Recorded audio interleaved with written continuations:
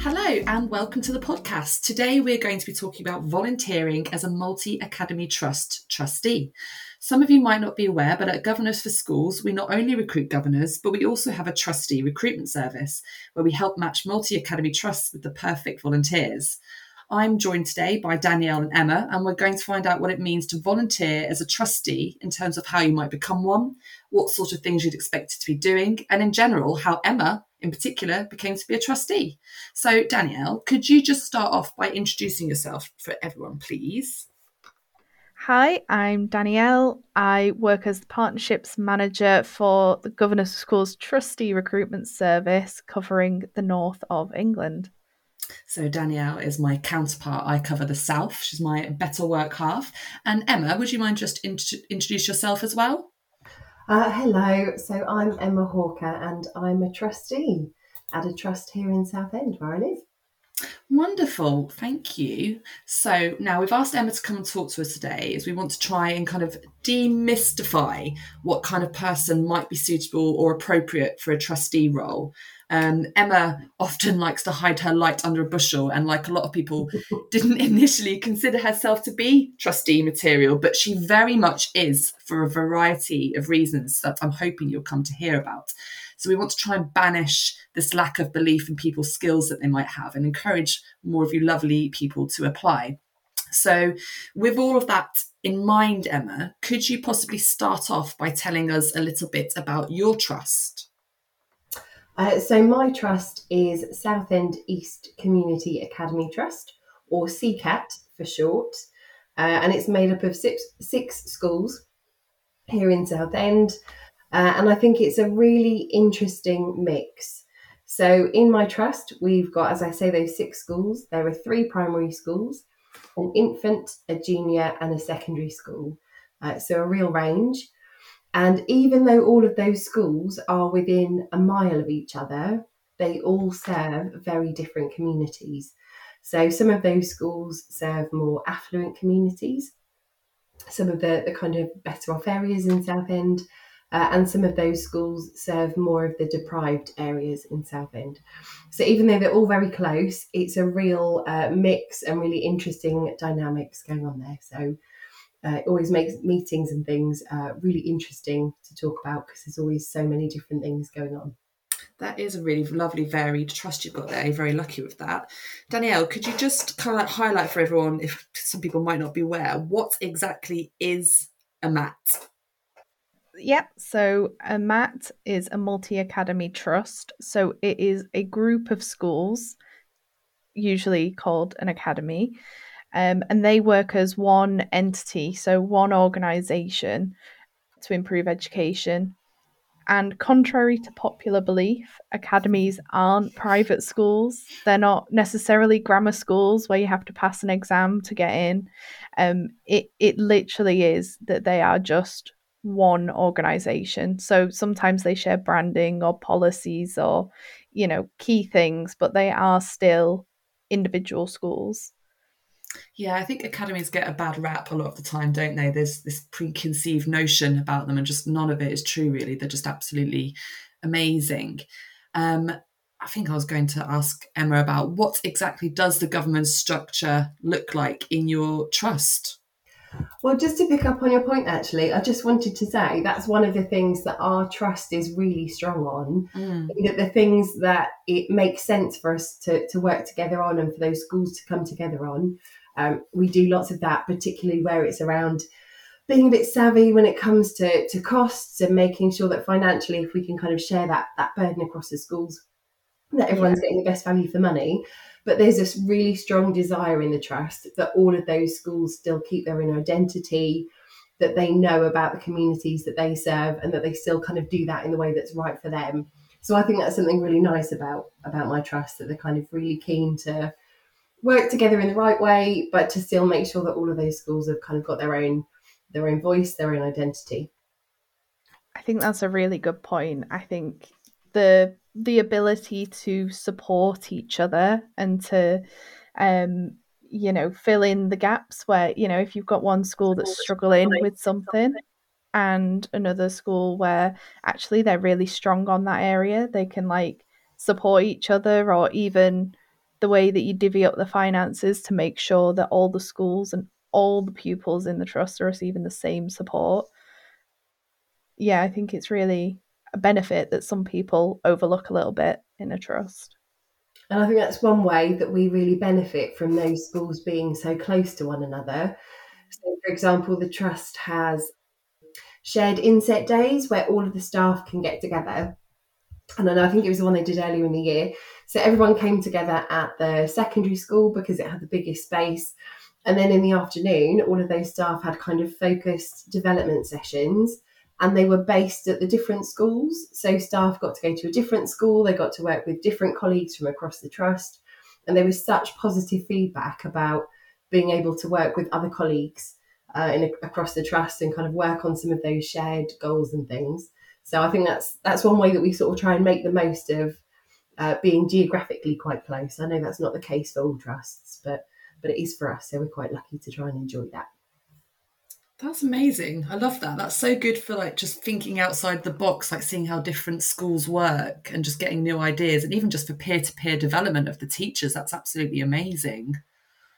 We've just had such positive feedback about it, and I think that's definitely going to be one of the directions that the trust tries to move in.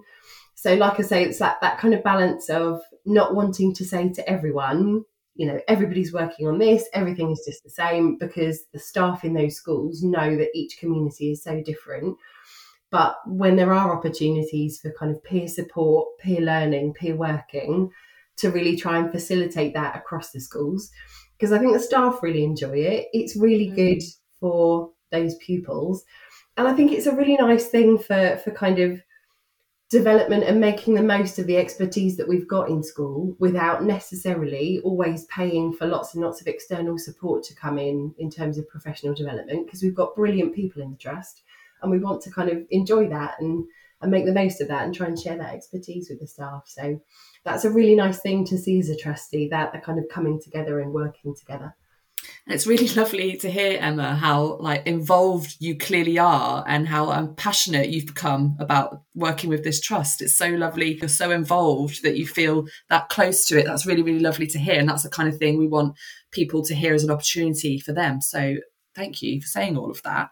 Well, I've got to say, our trust is so welcoming and open about any visits that we want to do, about going in and talking to any of the trust leadership. They're so welcoming and so open.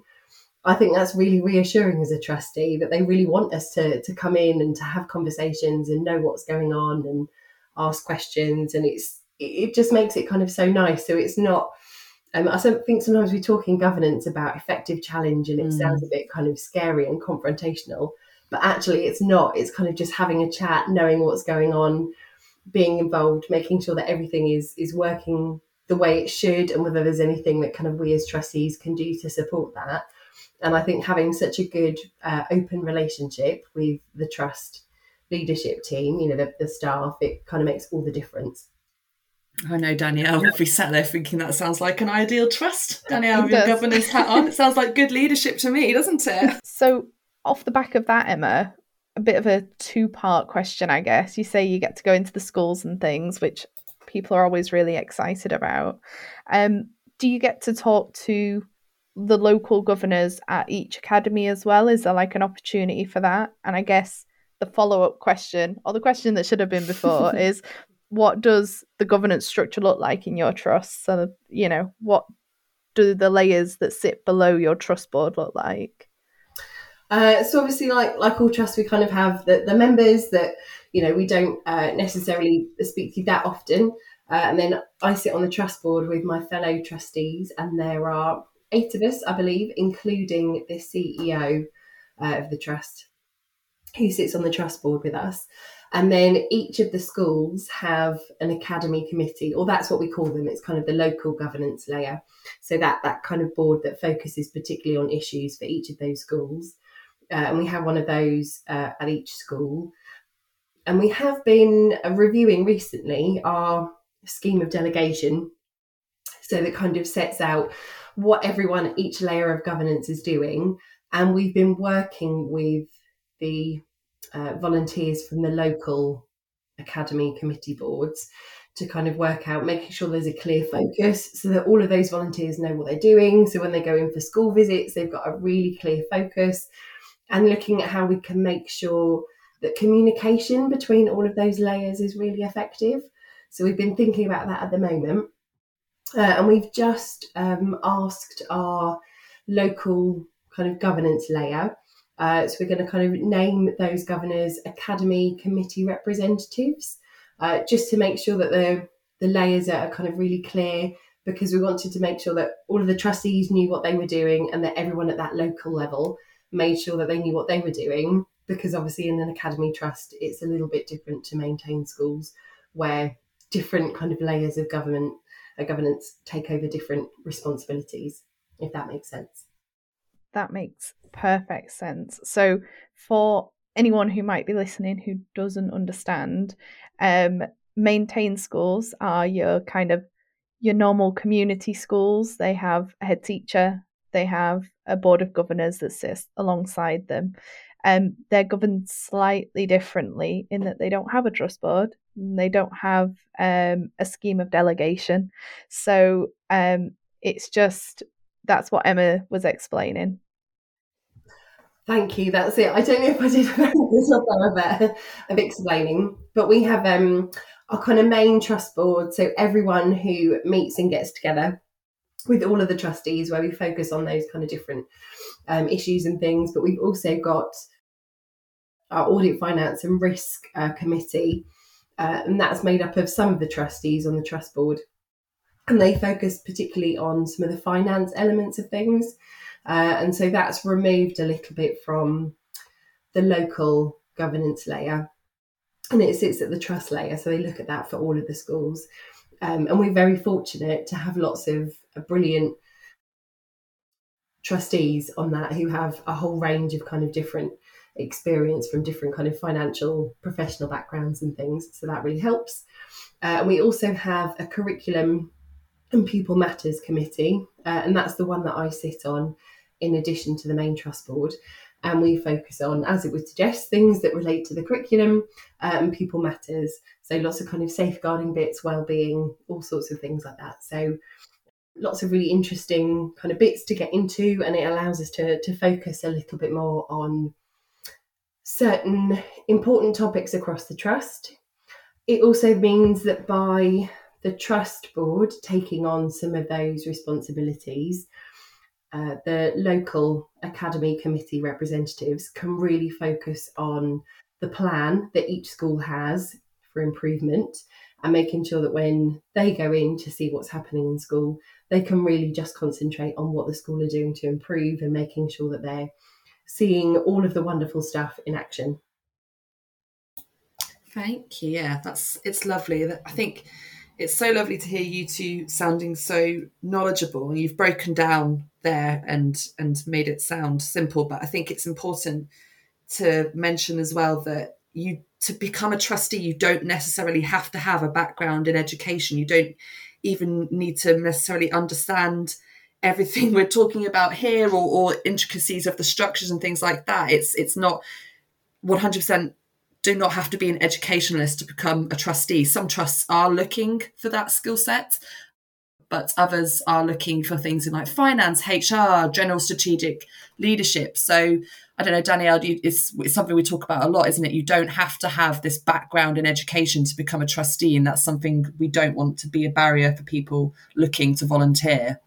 Definitely. And it always sticks with me. One of my previous managers that I've worked with, and for those that don't know, my background is in educational governance, but we spoke about the avoiding groupthink and the importance of making sure that you've got the different perspectives, because it's good to ask those questions that in your head you might think are a bit stupid or you should know the answer to, because actually there's a lot of assumed knowledge in the education space.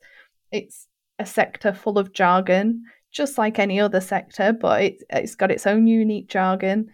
And it's really important to have people from different backgrounds, different walks of life, different professional roles, because you'll all approach the same piece of information differently and interpret it differently. So yeah, that's what we really try and push for at Governance for Schools as well, is making sure that all boards in education are as diverse as they can be to make sure that they're representative. Yeah, absolutely. We want you to feel empowered within your boards that we sit you within to ask the, again, in inverted air commas, stupid questions. Like, we want you to ask those questions and feel strong enough to ask those questions, because that is what you're there to do. And good leadership will be accepting of that and use it as a chance to better themselves and to better the trusts you're within. So yes, we want our trustees to feel empowered in that sense.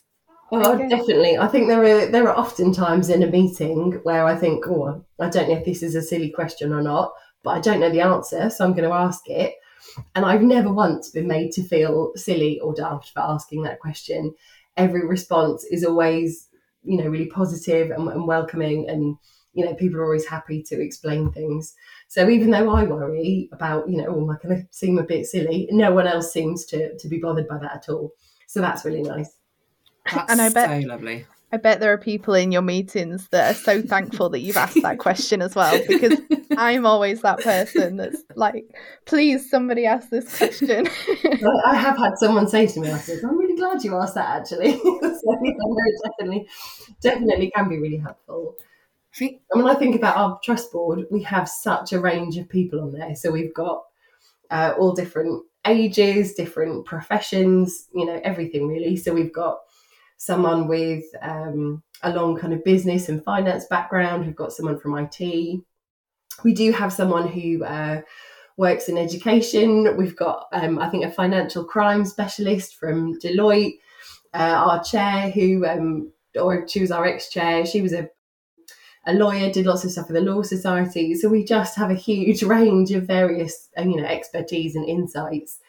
And it's so, so helpful, because quite often someone will come at something with a different perspective based on their experience that's different from mine. And I thought, oh yeah, now you've said that, that's a really good question, or a really interesting way to look at it. So I learn a lot, actually, from being on a board with such different people and different kind of backgrounds and, different take on things. So it's really, really great. And we do have one of the trustees that joined a little while after I did. He's in his kind of early to mid 20s, which I think is another thing. People always assume that trustees are kind of older and retired. Definitely not always the case. And I think he has some brilliant kind of insights into things. And because he went to school in Southend, he often has a perspective on kind of local things that some of the other trustees wouldn't necessarily have. So it just kind of shows, I think, how important it is to have such a different range of views and experiences and insights into things. It's kind of the best way, I think, to make sure that you're really doing the right kind of job. And like Danielle says, not having that kind of groupthink where you all just nod and agree and nothing ever really gets discussed or debated or kind of scrutinised. Couldn't agree more. We need this wonderful outside perspective that everyone else can bring. With that in mind, I would love to be a fly on the wall in your meetings. What do your meetings actually look like at your trust? Because who attends them? How long do they go on for? Is it possible for people to attend remotely? Because we have a lot of trusts now, I think it's worth mentioning, that are happy for people to just be remote trustees. That is an option we can offer you. But what do your meetings look like, Emma?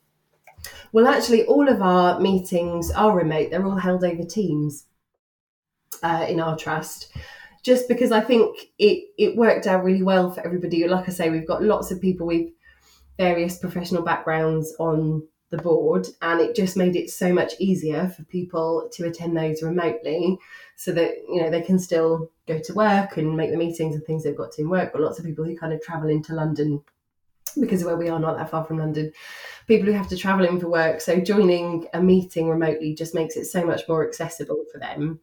And then people are able to, I think, attend more meetings than perhaps they might if they were all in person. So I think that works really well for us. We've spent some time kind of working on online meeting etiquette to make sure that everyone kind of gets their bit in and can, get their tech working and get their hands up. So it works really well for us. We have about one full trust board meeting every term, and then 1 or 2 committee meetings each term, depending on what's going on at that particular time, whether they're kind of certain topics that need a little bit more focus. And those meetings last between an hour and a half and 2 hours. And I would say our governance professional, who is such an essential part of the team, she's really good at kind of making sure that we're sticking to time, making sure that we're covering the things that we really have to make sure that we've discussed. And so in advance of that meeting, our governance professional sends out the agenda and all of the documents that we need to have at least a week before. She's really good. She always kind of lets us know when everything is on the central site that we use to access all of those documents, to make sure that we've got plenty of time to read through all of those before the meeting. And quite often, I think just because I'm like this is what I like to do, when I've had a look at those papers, if I have questions that I know I want to submit in advance, I'll always kind of send those over to our governance professional, and she's really good at sharing them with the trust leadership team so they can kind of start to prepare any responses ahead of time. I don't always manage to do that. Sometimes I don't have the time to do that, but everyone is always really good and is happy to answer any questions that I have as the meeting goes on. So lots of the meeting is talking about some of the papers and reports that we've had. So we have a regular CEO report, and he just kind of tells us about the key events that are happening across the trust. We pick out some bits of our strategic plan, so the plan where we're kind of looking at what the trust is trying to achieve for all of those schools, and we pick out some of those elements and focus particularly on those and see what's kind of going on in relation to those bits as well at our meetings. And that's really nice because it lets us hear a bit more about things that are going on with the pupils. So it's not just kind of data, lots of it is really interesting stories about things that, the schools have been achieving and programs that they're working on and initiatives and interventions that are going really well. So it's lots of interesting stuff at those meetings. That does sound really interesting, and it's good that you've got the governance professional there keeping you on track. Emma, it sounds like you're a dream trustee, honestly, submitting questions in advance. That's every governance professional's dream. Realistically, how much time do you think you give to the role? So, kind of the prep work, the actual meeting time. I know it's really hard to kind of put a number to it, but realistically, what would you say that is? Oh, right, let me have a think. I have to say, I don't always manage to get all my questions over in advance. I do try whenever I can. But no, our governance professional is good. She's really kind of accepting of all of that. So I'd say obviously the meeting time will be, I'd say, a maximum of 4 hours across, I don't know, the term of 3 months or so. And I would say it probably takes me, I'd say, a couple of hours to prepare for each of those meetings, because I want to make sure that I've read all of the documents, that I've thought carefully about any questions that I might have. Now I've been involved in governance for a little while, I don't have to look up so many things, but sometimes a topic will come up and I think, I'm just going to have a bit of a Google about that and find out a bit more about what that means in education. So occasionally there's a bit of that. I think when I go and do a school visit, it depends on, how much time the people at school have, but I would say I'm probably there for at least an hour, and then I might spend another hour or so writing up some notes and things. And to be honest, they're so welcoming and so lovely at the school that I could go in probably almost as much as I wanted, because they're really, really nice. But obviously I try not to do that too often, because, those local academy committee representatives, they want to get in as well. And obviously they've got lots and lots going on in school. They're busy trying to teach those kids. So they don't want me in there too much. But they are very understanding of the fact that some of the trustees find it easier than others because of work commitments and things. to be able to get in. So I do like to try and do at least kind of one school visit and then a write-up of that about once a term. So that's maybe a couple of hours. So what are we looking at here? About 7, I reckon 7 or 8 hours at least. Yeah, we usually say when people ask, don't we, Danielle, between 7 to 10 hours. Yeah. But it will really vary, won't it? Well, between there's certain times of year when it will be more, because we'll have like the safeguarding training and things that we need to do at the start of every year. Some meetings are a little bit lighter on some of that documentation because we have verbal presentations rather than written reports. Just that's one way that perhaps we can make it a little bit less time intensive on the trust leadership team. So it wouldn't necessarily be then that I've got something I need to read beforehand, but I'll, listen out and then kind of ask my questions afterwards when it's something like that. But then there's certain times of year where we have more policies to read, and then that could be, a bit longer because some of those policies, it's really important that they're read properly, and there can be quite a few. And I think one thing that we might start trying to do as a trust is looking at whether we can have some sort of strategy day type events. And that would be, I think, a really good thing to do. I think that would give real clarity for the board on where that trust is going. And although obviously that would be a bit more time, I'm very fortunate in that my employer is very supportive of volunteer time and me being able to take out any time I need to go and do those things. So, being transparent, I think, with my employer about the time that I would need to do volunteer things, I think is a really important and useful thing as well. Yeah, I think strategy days are a really great way for any sort of board to kind of reevaluate where they are. Like in my previous experience, it's something you do on an annual basis, and different schools and different trusts hold them at different times of the year. Some schools really love having them first thing in the year to set themselves going, whereas others would rather have them in kind of that Easter spring period, like just before the year's wrapping up, ready to plan for the next year. But I think they're a really useful tool for trusts and trustees to get on board with. Yeah. And in terms of time, do you think it's fair to say that when you first started as a trustee, it took up more of your time with like training and onboarding, that kind of stuff? Oh yeah, I think that's definitely fair to say. At the beginning, I was also having more conversations with some of the other trustees just to help me understand what the trust was all about and kind of get me up to speed with things and get a better understanding of how things worked at my trust. So I had more time kind of talking to people about that. I was doing some kind of induction training and to support that kind of thing. And as I was saying before, things that kind of I didn't necessarily know so much about or wasn't always familiar with, I was doing a bit more kind of research around those things. Whereas now I'm more familiar with some of that stuff, so I don't need to do that every time new papers come out. But yeah, there are certain times of year where there's just more going on, and I know it's going to take a bit more of my time, and certain times of year where it's a bit quieter. But I think our governance professional is really good at kind of helping set out and coordinate all of those meetings really far ahead of time. So I've got plenty of time to kind of book that time out, plenty of time to know I have to prepare for certain things, plenty of time when I know I've got certain training that I need to do.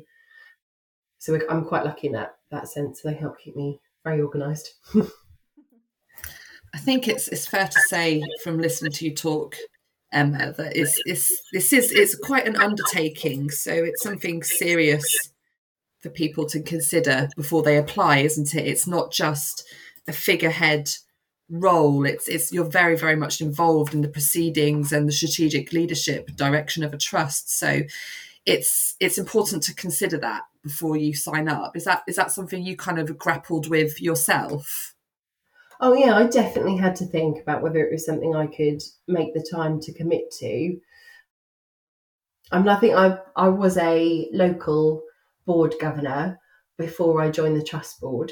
So I had some sense of kind of certain things that might take some time and what that kind of commitment might be.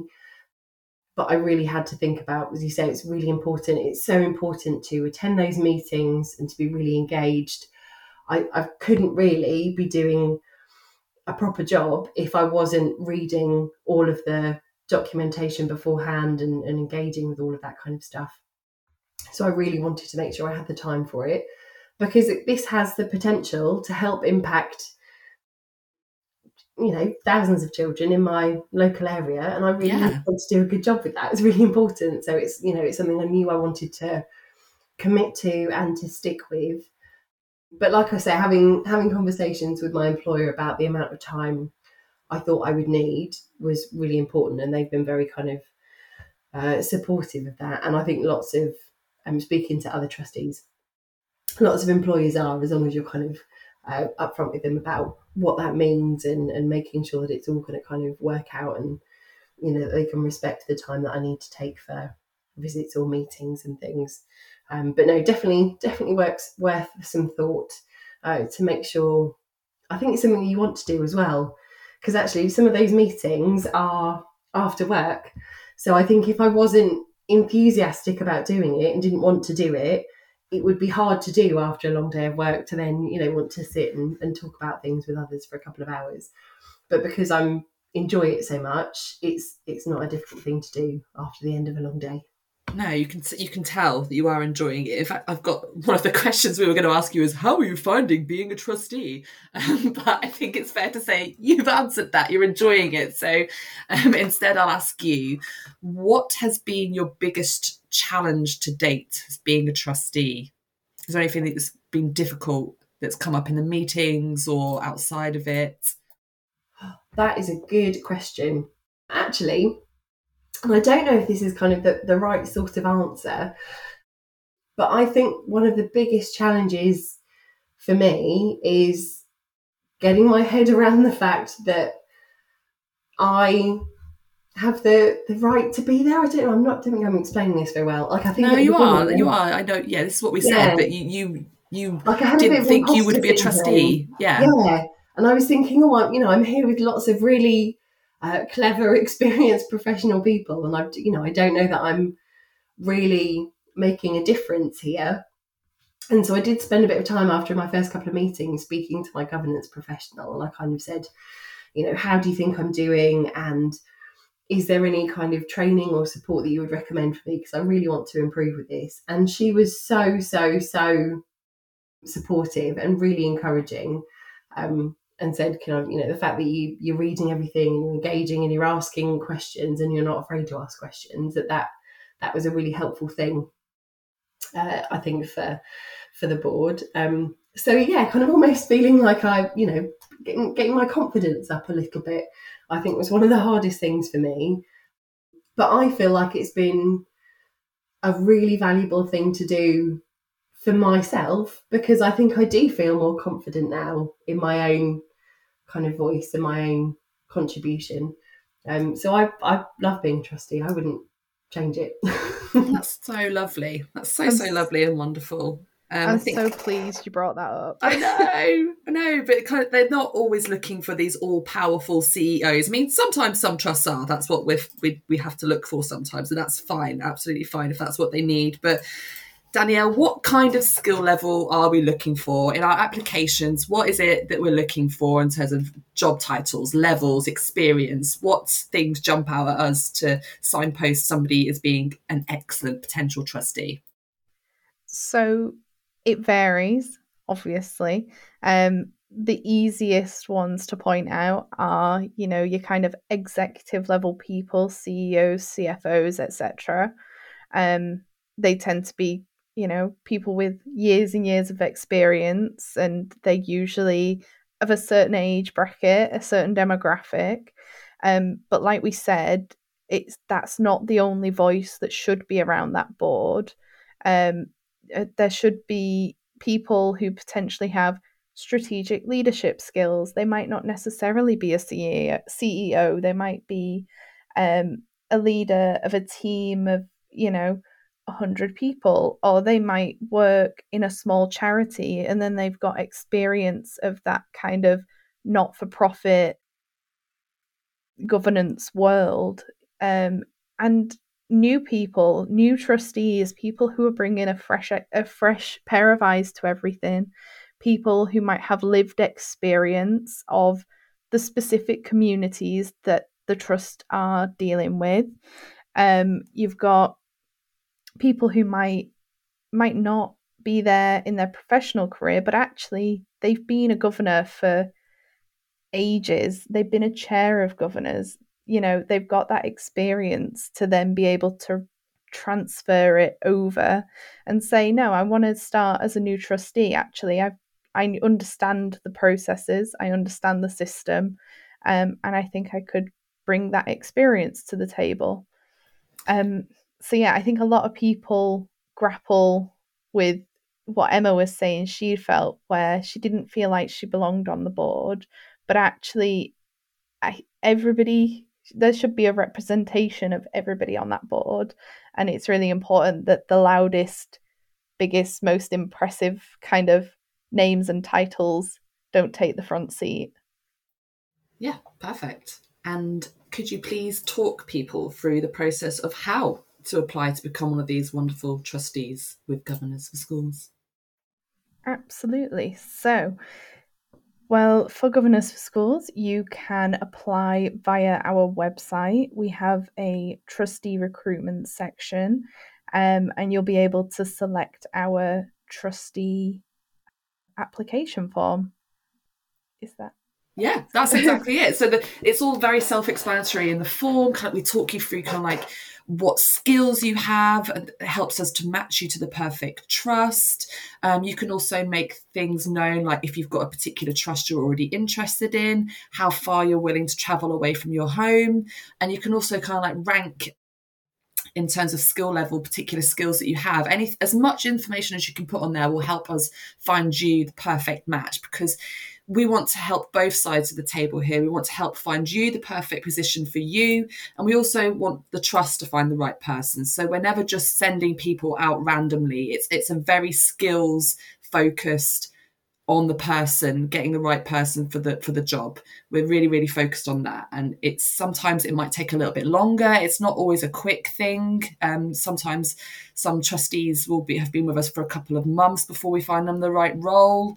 And other times it can be really quick. It depends on what vacancies we've got available at the moment. But we will always try and find the right thing for you, and it's very much an open discussion as well. It's not just a case of us sending you something and you having to say yes to it. So we work with you as closely as possible to do that. And with applications in mind, Emma, have you got any final words of advice for anyone thinking about becoming a trustee, as if you've not made it sound amazing enough already? I think do it, really consider it, get in touch with Governors for Schools and the trustee recruitment service, and talk about whether it might be the right thing to do. I just think it's been such a nice way to spend some of my time, and I feel really good about doing something nice for my community. I want to live in a nice place, and I feel like I'm helping to do that. I've got 2 small children. I want them to grow up in a nice place, and I feel really positive about being able to help their peers, because they don't go to one of the trust schools. Unfortunately, we're not quite in the right area, which is a shame. But I feel really good about, trying to do something that I feel makes my area a better place. It's been really good for me because I feel good about that. I feel like it's really boosted my confidence and my skills and my knowledge. So I think it's really worth considering. And I think I would say that it's worth taking the time and working with any kind of service like the trustee recruitment service to make sure that you find the right trust for you, because the values and the ethos that my trust have so closely align with my own. That's one of the reasons I think I'm so passionate, and it's so easy to be engaged with what's going on in the trust, because I just really believe in what they're trying to achieve. And I think it's definitely kind of worth taking the time to find the fit that is right with you, because then it won't be extra work. It will just be a really enjoyable extra thing that you get to have in your life. Oh, Emma. Just love, I feel like we should be called like the trustee matchmaking service. Like if everyone's just as happy as Emma, it's just ideal world, really, isn't it? I don't know if that's just a really nerdy thing to say, but everyone, I love it's it. kind of really lovely, and they're so. Even though I really feel like, sometimes I think I still feel like, I don't know if I should be here. I'm having a bit of a moment of doubt. They're always so positive and so encouraging and so grateful for everything that everyone is doing. It's just really lovely. Thank you so much to both of you for all of that. Hopefully we've helped highlight that you don't need to be a world leader to be a trustee. We really do need as many varied people as possible to help improve educational outcomes of young people. It's certainly a personal commitment to make, but I think Emma has really highlighted how worthwhile it can be. If you're interested in making a difference or simply want to find out more, please do visit our website and consider filling in an application at www.trusteerecruitmentservice.org.uk. You'll be able to read case studies, access free training, or just have a read through of our frequently asked questions. If there is anything else you'd like to know that we haven't answered or that you can't find on the website, please do drop myself or Danielle an email at trusteerecruitment@governorsforschools.org.uk. Thank you so much for listening.